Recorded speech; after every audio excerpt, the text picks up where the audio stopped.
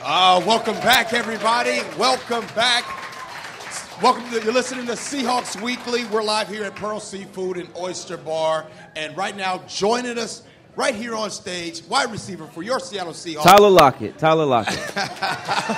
Your hairline is way better, man. Oh. Thank you. But we both have hair issues, so Would you agree that Tyler Lockett is the best wide receiver on the team? Oh, that hurts. No, that would be Mike Davis. No, but he let it go.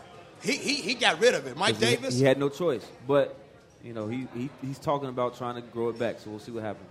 Oh, please don't. Well, whatever it takes for him to get out there and do well, he can grow it out. Whatever.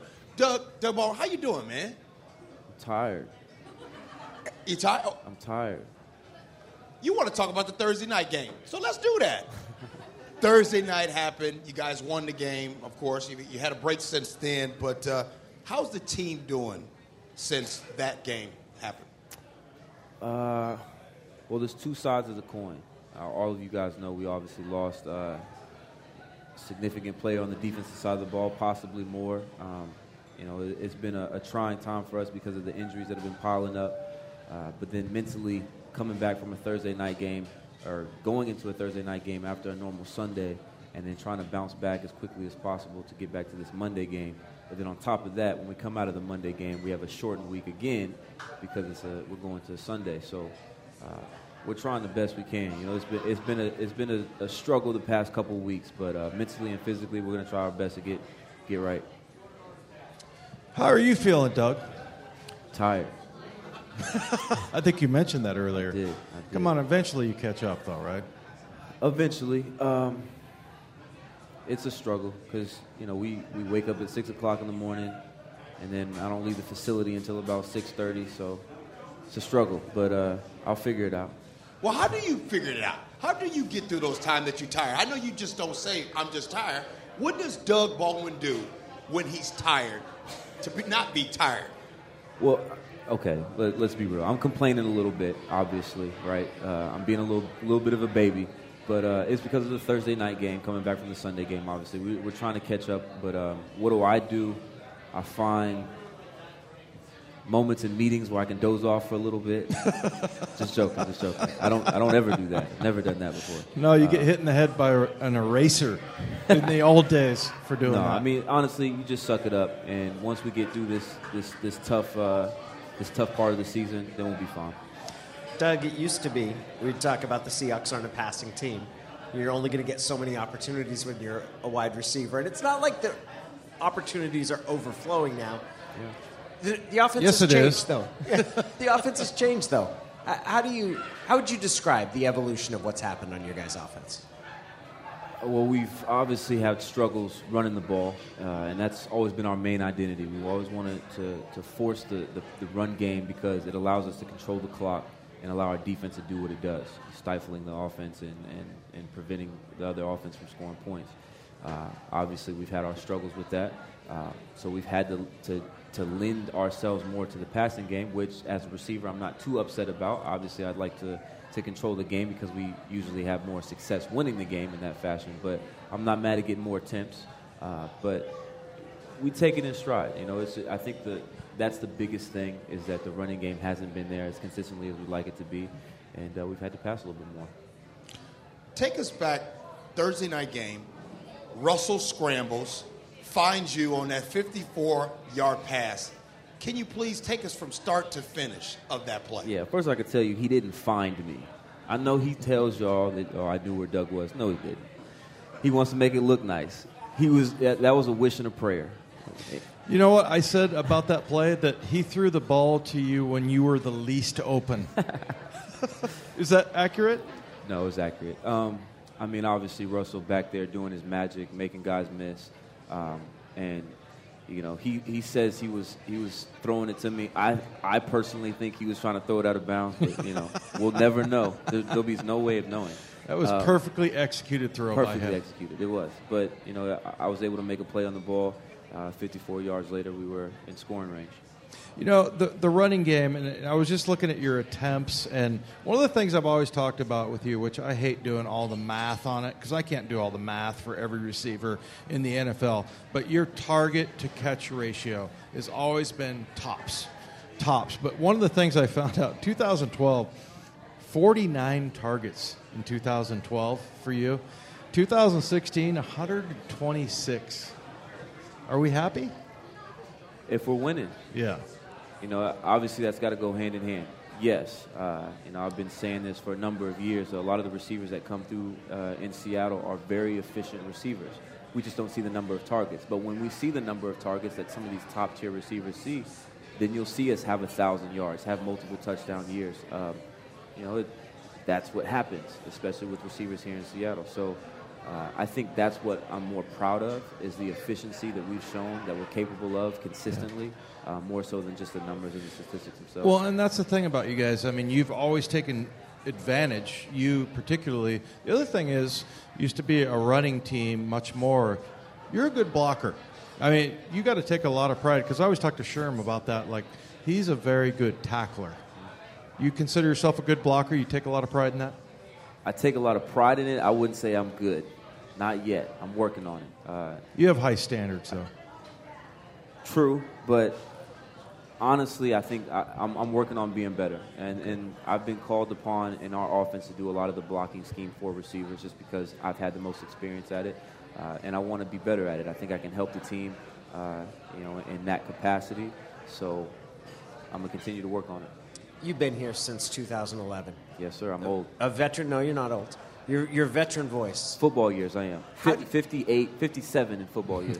How do you determine football years? You double it and then -1. Double it and -1. You just learned something, everybody. How do you keep the same amount of urgency? You guys have had success as a team. How do you keep that level of urgency as guys remain in the program and develop on in their careers?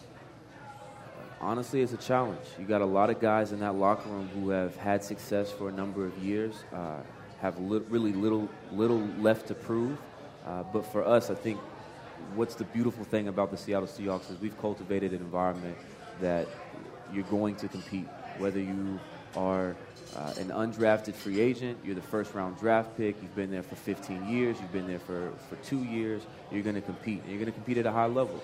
And there's going to be a guy next to you who might be younger, who might be faster, might be stronger, who's going to push you to be better. And that's the way we look at it. You know, it's not necessarily competing against our opponent. We're competing against each other to be the best that we can be. And when you have an environment like that, it's really hard to get lackadaisical and not compete in that regard. So the urgency has always been there. And when we go out on the field, you know, hopefully it translates. We're joined here by Doug Baldwin here on Seahawks Weekly at Pearl Seafood and Oyster Bar. Doug, he mentioned 2011. You mentioned 57 years old in football years. That's actually, you've played right now 81 consecutive games that you play right now, which is fantastic. If somebody would have told you that back then, that right now you would have 2 back-to-back 90-reception seasons, what would you say to that? How long ago is this? Were you going to ask me? If I'd have said this back this in 2012, 2011, 12. His frontal cortex wasn't developed then. It wasn't. I would have said, I don't believe you. Really? Yeah. How do you, I mean, why would you not believe me? Because at that time, I never envisioned our offense sharing the ball enough for any run receiver to have 90 receptions. Why does the offense share the ball more now? Because we have to. We've been forced, like I said, the run game hasn't been where it's been consistently. Going back to last year, the year before as well, when Marshawn was not as healthy, we were forced to pass the ball around. And, again, like I said, you have receivers who are extremely efficient, so when we have our opportunities, more times than not, we come down with it. Can this offense continue to thrive with the run game where it is right now? I think we have no choice, to be honest with you. I do believe that we have the tools and the weapons. It's going to come down to our quarterback, to the offensive line, to the receivers, to the running backs, all of us tight ends, all of us putting it together and executing the details. Yes, I know we've had success in the past. We're ranked second right now in the league for passing yards. However, there's a lot of details that we've been missing, specifically on third down and in the red zone. And if we're not consistent in those things, also pairing with the fact that we have injuries on our defensive side of the ball, we could be in some trouble. But I say that with the caveat of trying to encourage our guys to realize that we have an opportunity that we have to capitalize on offensively. Doug, we talked to Nate Boyer today about the anthem protests and things like that. I think you've been in a really Hold on, I got to correct you. First off, it's not the anthem protest. Nobody's protesting the anthem. I'm sorry. It is. How do you want to word it? Inequality and the protest against inequality and injustice that actually happens during the biggest stage that we have, which is the anthem. Yeah, and so when I was talking to, I'm glad you put it the way that you want it to, because you don't want people putting it the way they want to. But we talked to Nate Boyer today, and I just hear from him, and the same thing I hear from you is there's a lot of understanding. And I think that's the one thing that bridges the gap the most, because you were talking, I think it was after the Tennessee game, you said, look, people that have military families, I understand. And I think that was an important thing to do. Have you talked to, first of all, Nate Boyer at all about that kind of stuff? I've talked to Nate. And take us through kind of how you've tried to, because I think you're the guy who has done the best job of sort of explaining the whole thing and what it's about. Well, I appreciate you saying that, but my biggest message to anybody who's been engaging with what myself and other players around the league have been doing and trying to push is just be empathetic. I know that when people see the flag, there's this sense of emotion that comes about, and that is for me too. My entered into the Air Force when he was 17 years old. Both of my grandfathers were in the military. My mom spent 4 years in the Army Reserve, so I have some connection to the military. So for me, it's the same thing. When I see the flag, I have a sense of honor and respect that comes about that. However, I'm not too afraid and uncurious to engage with the other side of it, thinking that, okay, if this flag was to represent our country in terms of liberty and justice for all and equal rights and what the flag supposedly stands for in some context, then it also has to stand for people using those rights. And one of those rights is freedom of speech. Right. And so Nate Boyer and I have gone back and forth on that, obviously, and a lot of people that I've had conversations with, that's been understood. And so for me, it was basically just trying to get to the empathetic part of understanding both sides of the coin, both opinions, both sides of respect, disrespect, or whatever it may be, and really, I guess, appreciating that opinion and not saying that it's the wrong one, just saying it's right. However, there's another right as well. I really admire the way, Doug, that you've taken steps and talked about issues that in previous generations or previous times athletes have chosen not to, whether it's tactics of de-escalation among police officers and those sort of things. What's that process been like for you? Because you make yourself vulnerable when you do that. You open yourself up to criticism. Becoming someone who talks about those issues, what's that process been like for you? Honestly, it's been beautiful. And I say beautiful because it's forced me to actually question who I am as a man. Really kind of build this foundation of who I want to be as a man, and not only as a man now, but as a man in the future, for my wife, for my future kids. And being vulnerable in that sense has made me be vulnerable to other parts of my life. And so I've grown a lot in terms of being empathetic, being able to listen and understand different points of views. And it's been a challenge at times, obviously, but I've learned a lot in the past year and a half, just, yes, dealing with all of this stuff, but more so just about who I am as a man and what I stand for. 2017, you talked about what you have learned over a year and a half, and especially in particular this year. This year you've gotten married. Mm-hmm. This year I'm really sorry about the passing of your grandfather. Outside of football, what has 2017 meant to you? Oh, man, that's a loaded question. Obviously, the passing of my grandfather, it took me on this journey of trying to figure out how I fit into the bigger picture of life. My grandfather was the first person I lost that I knew for a fact that genuinely loved me unconditionally. And I think, for a lot of people that I've witnessed go through similar situations, I don't think they really engage with that emotion and that pain, that struggle. For me, I got to the point where I started questioning, okay, what is the point of life? And my grandfather, who I love so dearly, I don't get to see him anymore. And so it brought me to these two different emotions of hope and fear. Fear being, okay, if this is it, then I never get to see my grandfather again, then what's the point? And then, I don't want to go down that path, so I go to hope where, I believe that there's something greater that, when I'm done in this life, that I'll get to see my grandfather again and he won't be in pain.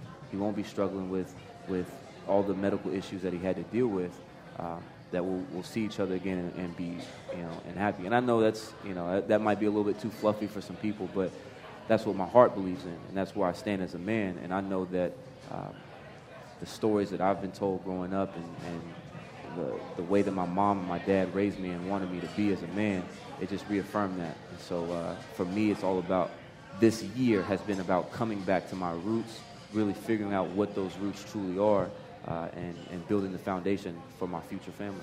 You know what I love about you, Doug? You remind me a lot of my brother, who also, he was a defensive tackle at Stanford. We got a chance to play together. There's never small talk.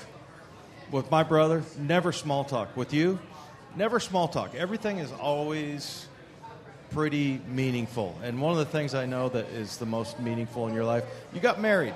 Tell us about the difference, because I know for me it was like, it didn't matter. Once I crossed the threshold in my home, it did not matter. And then once I started having kids, it didn't matter whether I had a bad practice or not. Tell us about the effect that's had for you. It's been life-changing. Obviously, anybody who gets married, it should be a life-changing moment for you. For me, obviously we had been dating for a while, and then once we made that transition to being married, I started viewing my wife differently. It's like, okay, this is my wife. She sees who I am fully.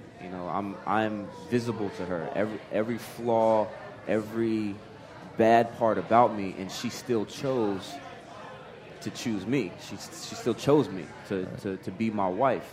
I don't take that lightly, and I don't take that for granted. She's obviously she's gone through a lot with me personally, but also with football and the sacrifices that she's had to make for that.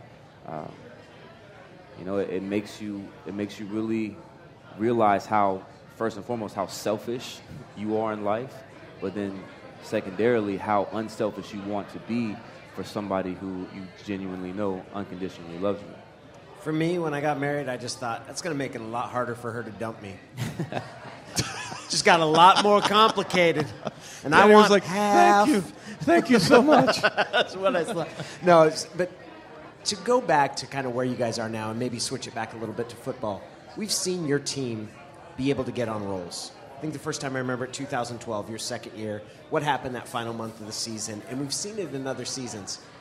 What happens when you guys turn a corner like that and all of a sudden, because it really is, light switch makes it seem like it's something you can choose to do or not, and I know it's not that easy, but what happens when you guys get on one of those rolls? I think it's when players finally come together and realize that they have to take ownership and accountability for the team itself, not the coaches, not the ownership, not the fans. It's the players, and it takes a while. For whatever reason, it takes a while. We, as players, we kind of lean on the coaches and say, okay, this, if we're not doing well, it's the coach's fault, or the coaches may say it's the players' fault. But eventually we come together and we realize, okay, if we're going to make this happen, we have to make it happen, and we have to take ownership of it. And it's been a process, especially this year, because we've had a lot of turnover, a lot of younger guys who haven't really been through the issues that the older players have gone through, the struggles that we've gone through. And Pete has done a phenomenal job of keeping us together in that regard. But I think the changes that have happened are us just taking ownership, whether it be the offense, the defense, the special teams, and saying, okay, we're going to go out here and do this together.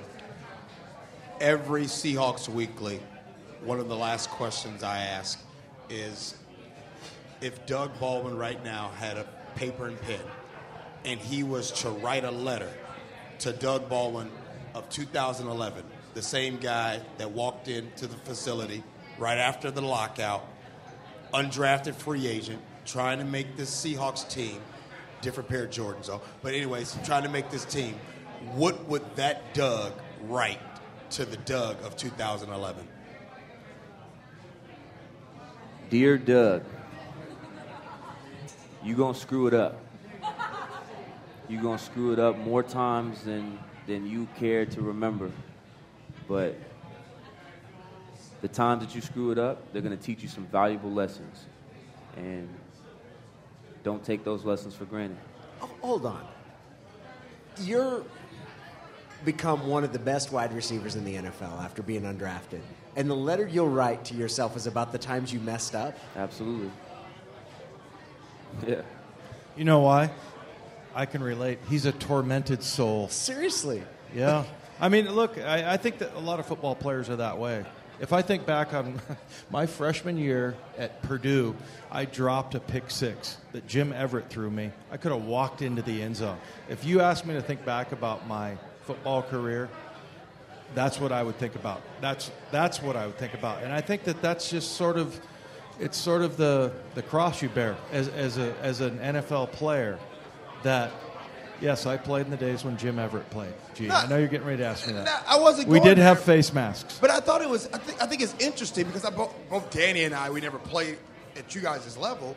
But you think I just never played. Okay.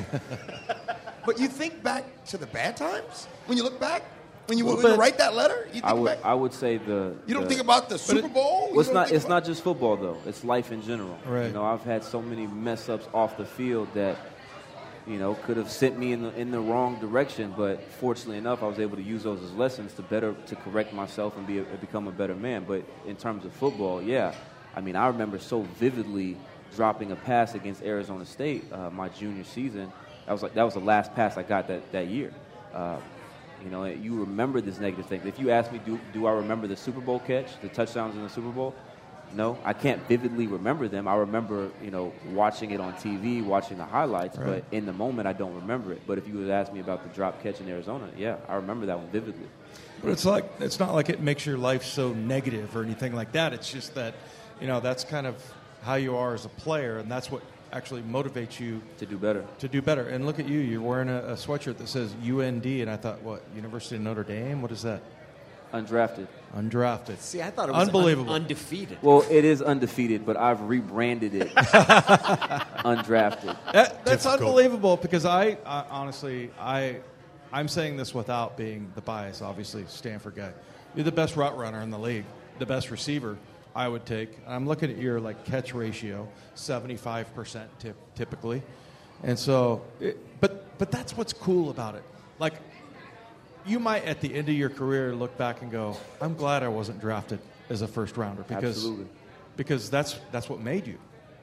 Well, Doug, we really appreciate you jumping on with us. All the best of luck to you on Sunday. You're all right as a receiver. It's on Monday. Yeah. On Monday, my man. Monday Night Football. Looking forward to that. Always on point. He had always on point. Gotta be. Really appreciate Doug Baldwin for joining us. Really appreciate it. We'll see you soon. Coming up next, we got Max Strong. He's going to join us. You're listening to Seahawks Weekly. Monday.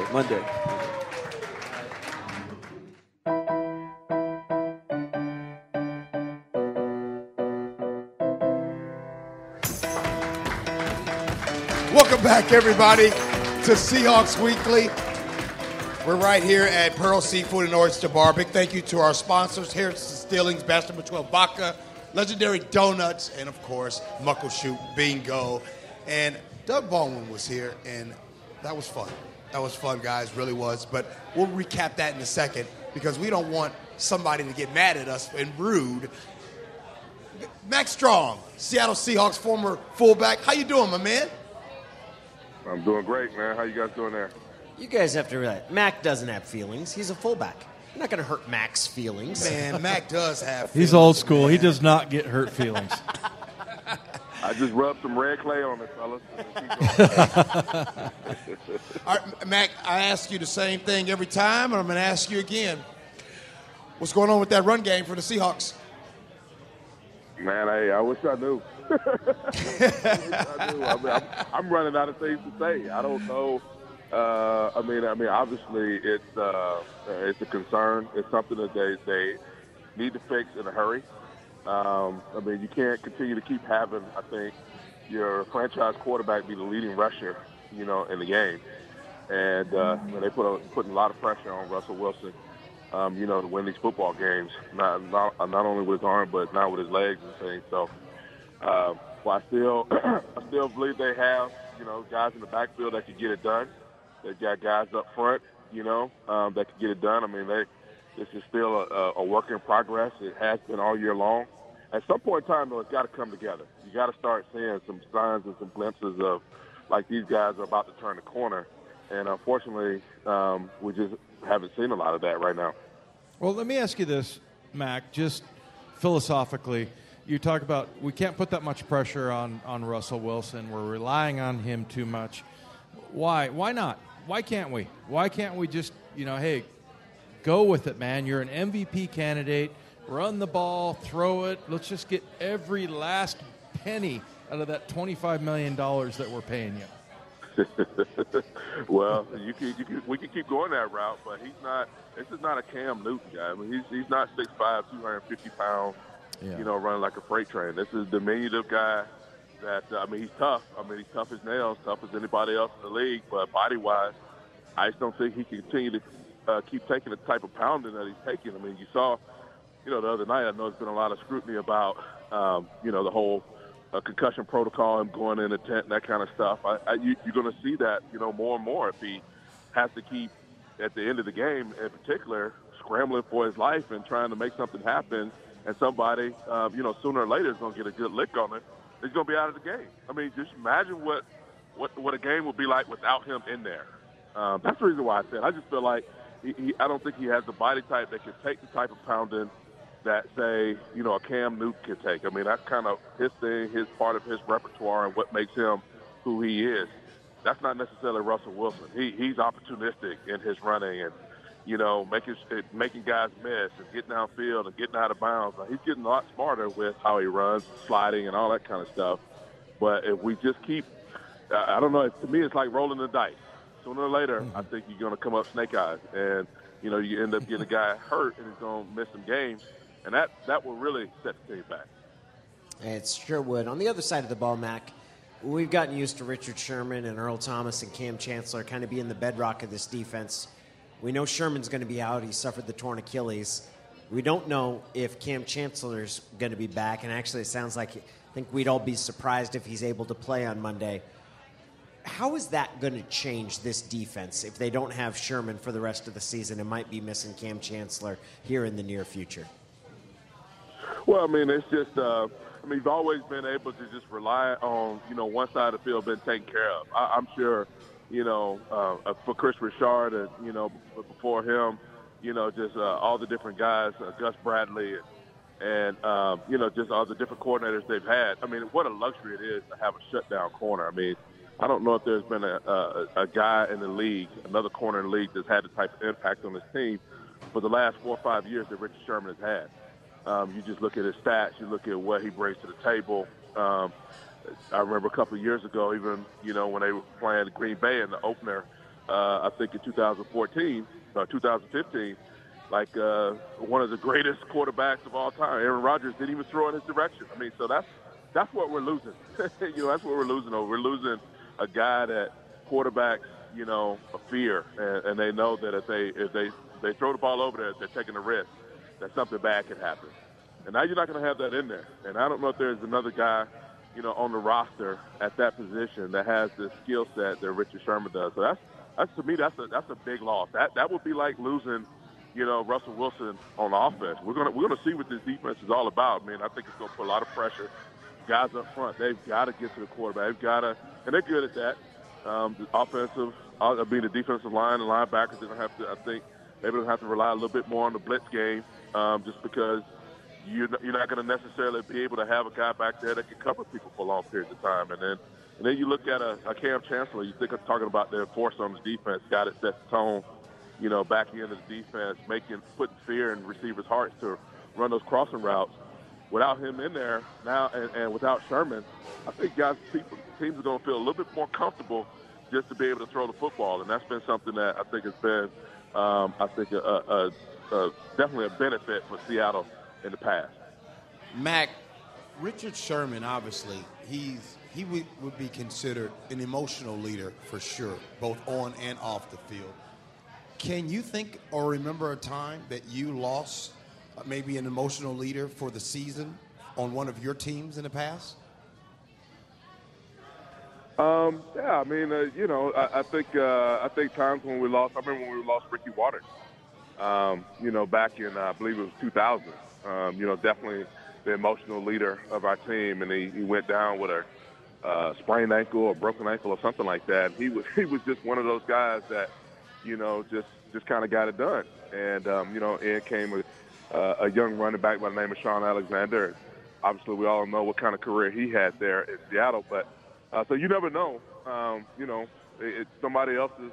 One guy's loss is another guy's opportunity, and you get your moment when you have the opportunity to get in there. But yeah, it says something when you lose a guy that is very vocal in the locker room, vocal out on the field, demonstrative with his emotions.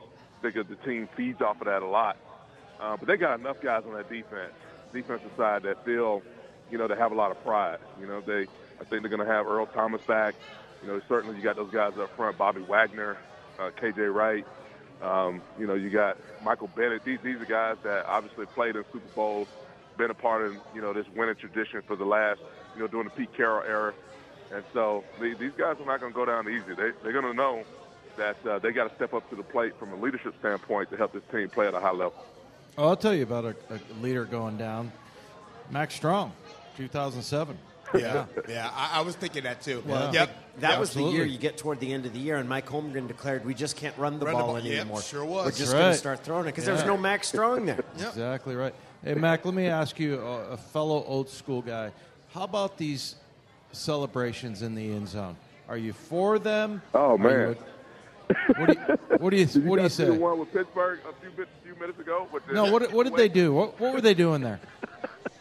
I don't know, man. They got two guys on the end throwing the ball back and forth, and the guy in the middle, acting like he can't get to it. Oh, they're playing monkey in the middle. Yeah, the gosh. monkey in the middle. Yeah.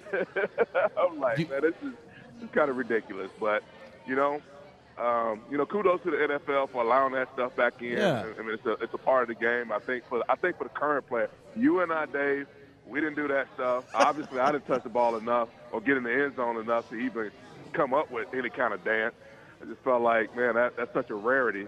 But for these guys that, really, for this generation, it's a big part of the game for them to be able to show their emotion and celebrate. So it's good for the game. Fans love it.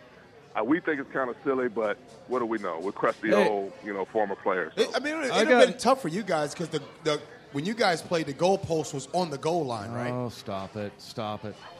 Usually I make that joke for Mac. You know what? When I scored, the one time I got in the end zone, Mac, they said, act like you've been there before. I was like, I've never been here before, and so I'm going to act like a jackass because I'll never be here again. So, but no, I like them, man. Actually, I'm old school, but I like some of these celebrations. I think it's kind of funny. You see these guys, they're making millions of dollars. They're supposedly grown men, and they're acting like fools out there. It's kind of funny. Well, Mac, man, they we really love the game, man, and that's not. Nobody could ever fault us for that. That's for sure. Yeah, No doubt I like about that. it. Well, Mac, we really appreciate you taking the time to jump on with us, and we won't talk to you next Thursday because that's Turkey Day, my man. So we'll talk to you the Thursday after that, bruh. Happy Thanksgiving to you guys, man. Have a great time.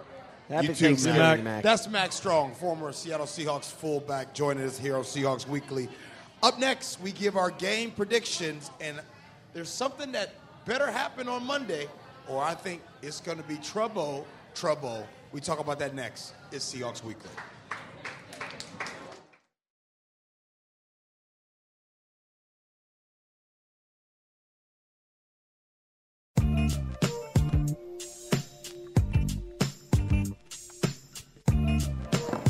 Welcome back to Seahawks Weekly. It's been a fun show. Doug Baldwin stopped by. And is there ever a time that you're disappointed after talking to Doug, guys? Ever? Sometimes I'm tired. Sometimes because he makes things seem kind of painful and difficult, but I love Doug. He's been one of my favorite athletes to cover. Oh, the thing I love about him is that There's never any small talk. Everything is meaningful with him. Everything. And, yeah, he's a very serious guy. I love that about him. You know, you're not going to talk about the weather with Doug Baldwin. You're not going to chit-chat about you know, things, you know. So, yeah, it's good. Always good. What? Speaking of that, how come when folks get older, that's like the first thing they talked about? My dad would that was the first thing out of his mouth was the weather. Are you getting that way, Dave? Weather is fascinating to people. I've sworn that I will never get that way, but I talked to Rabel, and he's like, oh, my gosh, the number one rated part of Cairo News or whatever is the weather. I think it's fascinating to people because you can't control it, and it's Mother Nature, and I don't know what it is, but you always hear those stories about old men sitting around talking about the weather. I don't know why that is. I won't do it, though. I'm going to resist. Also, I will not mention about how I feel physically. I promise you that. If I start telling you about my ankle and my back, Danny, I want you to shoot me. How about your travel time? Because I know somebody that talks about their travel time. Clayton likes talking about his travel time and where he went, but he travels a lot. But let me ask you, what do you do when someone starts describing their physical ailments? When they start describing how they feel to you? I say, oh, you know what? Excuse me. I have to go to the bathroom. Yeah. Well, let's talk game predictions. Monday Night Football is going to happen. Julio Jones and Matt Ryan's coming into town. Steve Sarkisian is coming back to Seattle as he is the offensive coordinator. Like you said earlier, I do like they had a get-right game that they won, yeah. A get-right game, and a game that they needed. And I believe that this game on Monday is very, very important for the Falcons, but just as important for the Seahawks. Even though the Seahawks right now are 6-3, I do believe in order for the Seahawks to get that first round bye, they need to win 11 games. That means they need to go 5-2 the next 7 games. Danny, your thoughts? Monday Night Football. I think the loser of this game finds itself looking on the outside of the playoffs. I think the loser of this game is going to have a really hard time making the playoffs. I think Seattle, all of the things where you look at the questions about the secondary and all of that, there are going to be some unanswered questions, and I do think Seattle's going to be challenged. I also think we're going to see the advantage of playing at night, at home for the Seahawks team, and this has been one of the things. They're 7-0 on Monday Night Football under Pete Carroll. They excel at home, even though they're coming off a loss in their last home game. I really think Seattle's going to rise to the challenge of this game, and I think we're going to see the offense find a little bit more efficiency. I think Seattle's going to win it, and I think that we'll see Atlanta not wind up getting into the postseason. Yeah, if Atlanta loses, they're done because they've got that Super Bowl hangover thing going. You know, Clayton this week, when we asked him, he said he didn't answer a certain question, true or false, you know, if they lose this game, whatever. And it was something about, I think it was about secondary depth. I kind of agree with him on that. Like, we will see. This is a very pivotal game. So as far as predictions go, I don't know if I even want to give a prediction on this. I'll just say this. It's going to be a very tight game. And I agree with both of you guys that whoever's the loser is headed down and whoever's the winner is headed up. But the Seahawks really need this one. I'd be much more confident if they hadn't lost to the Washington Redskins at home because that was a team that should not have beat them there. But I look back at that game and I go, look, there was 2 plays that beat them at the very end. 75 yards. It was a 2-minute drive or 30-second drive, whatever it was. But, you know, I think I'm going to bet on the Seahawks' depth. I'm going to bet on John Schneider and him going and getting Bradley McDougald, trading for Justin Coleman, getting, you know, Jeremy Lane back, which was luck, I guess, a little bit. Jeremy Lane back in that trade, and acquiring a guy like Deion Jordan at very low risk and Dwight Freeney. So I'm going to go with the Seahawks on this one in a tight game. I'm going to say something that I probably haven't said since he has been here from his rookie year. The team that has Russell Wilson as their quarterback wins on Monday night. Russell Wilson, somehow, someway, anytime there is even a shadow of a doubt, time that there's a possibility that Cam Chancellor's not going to play. We know Richard Sherman isn't going to play. Right now, Mike Davis is going to be coming up. So there's all kind of question marks. For some reason, every time that happens, Russell Wilson finds a way to lead his team to victory. And I'm banking on that. I'm banking on Russell Wilson. I'm banking on the Seahawks being at home. I'm banking on it being a primetime game. I'm banking on all of those factors right there being the reason why I think the Seahawks are going to be victorious on Monday night. They have no choice. And, Dave, I love the way you said it. The loser of this game is going down. The winner of this game is going up. And, Danny, I couldn't agree with you more. The loser of this game is just on the outside looking in. It's just tough sledding. Right now in the NFC North, the Minnesota Vikings are 7-2. They got a big lead. And the Detroit Lions are actually playing good football. It's a good possibility that the wild card could possibly come from that division. And I'm saying this now, the Rams are real. I don't know what more they have to do to prove that. I'm sure glad that they're coming here. I'm sure glad the Eagles are coming here. And as we end this off, I'm sure glad that the Atlanta Falcons are going to be coming here for Monday Night Football. Well, guys, it's been fun. All right. It's been a blast. Thanks, man. It has been. Big special thanks to our producer, C-Raj, Curtis Rogers, our engineers, John Metzler and Brenna Hutchison, Jessica Kelly, and Beezy, Brian Schoening, back up there on the ones and twos. I'm G. Scott, Dave Wyman, Danny O'Neill. You've been listening to Seahawks Weekly.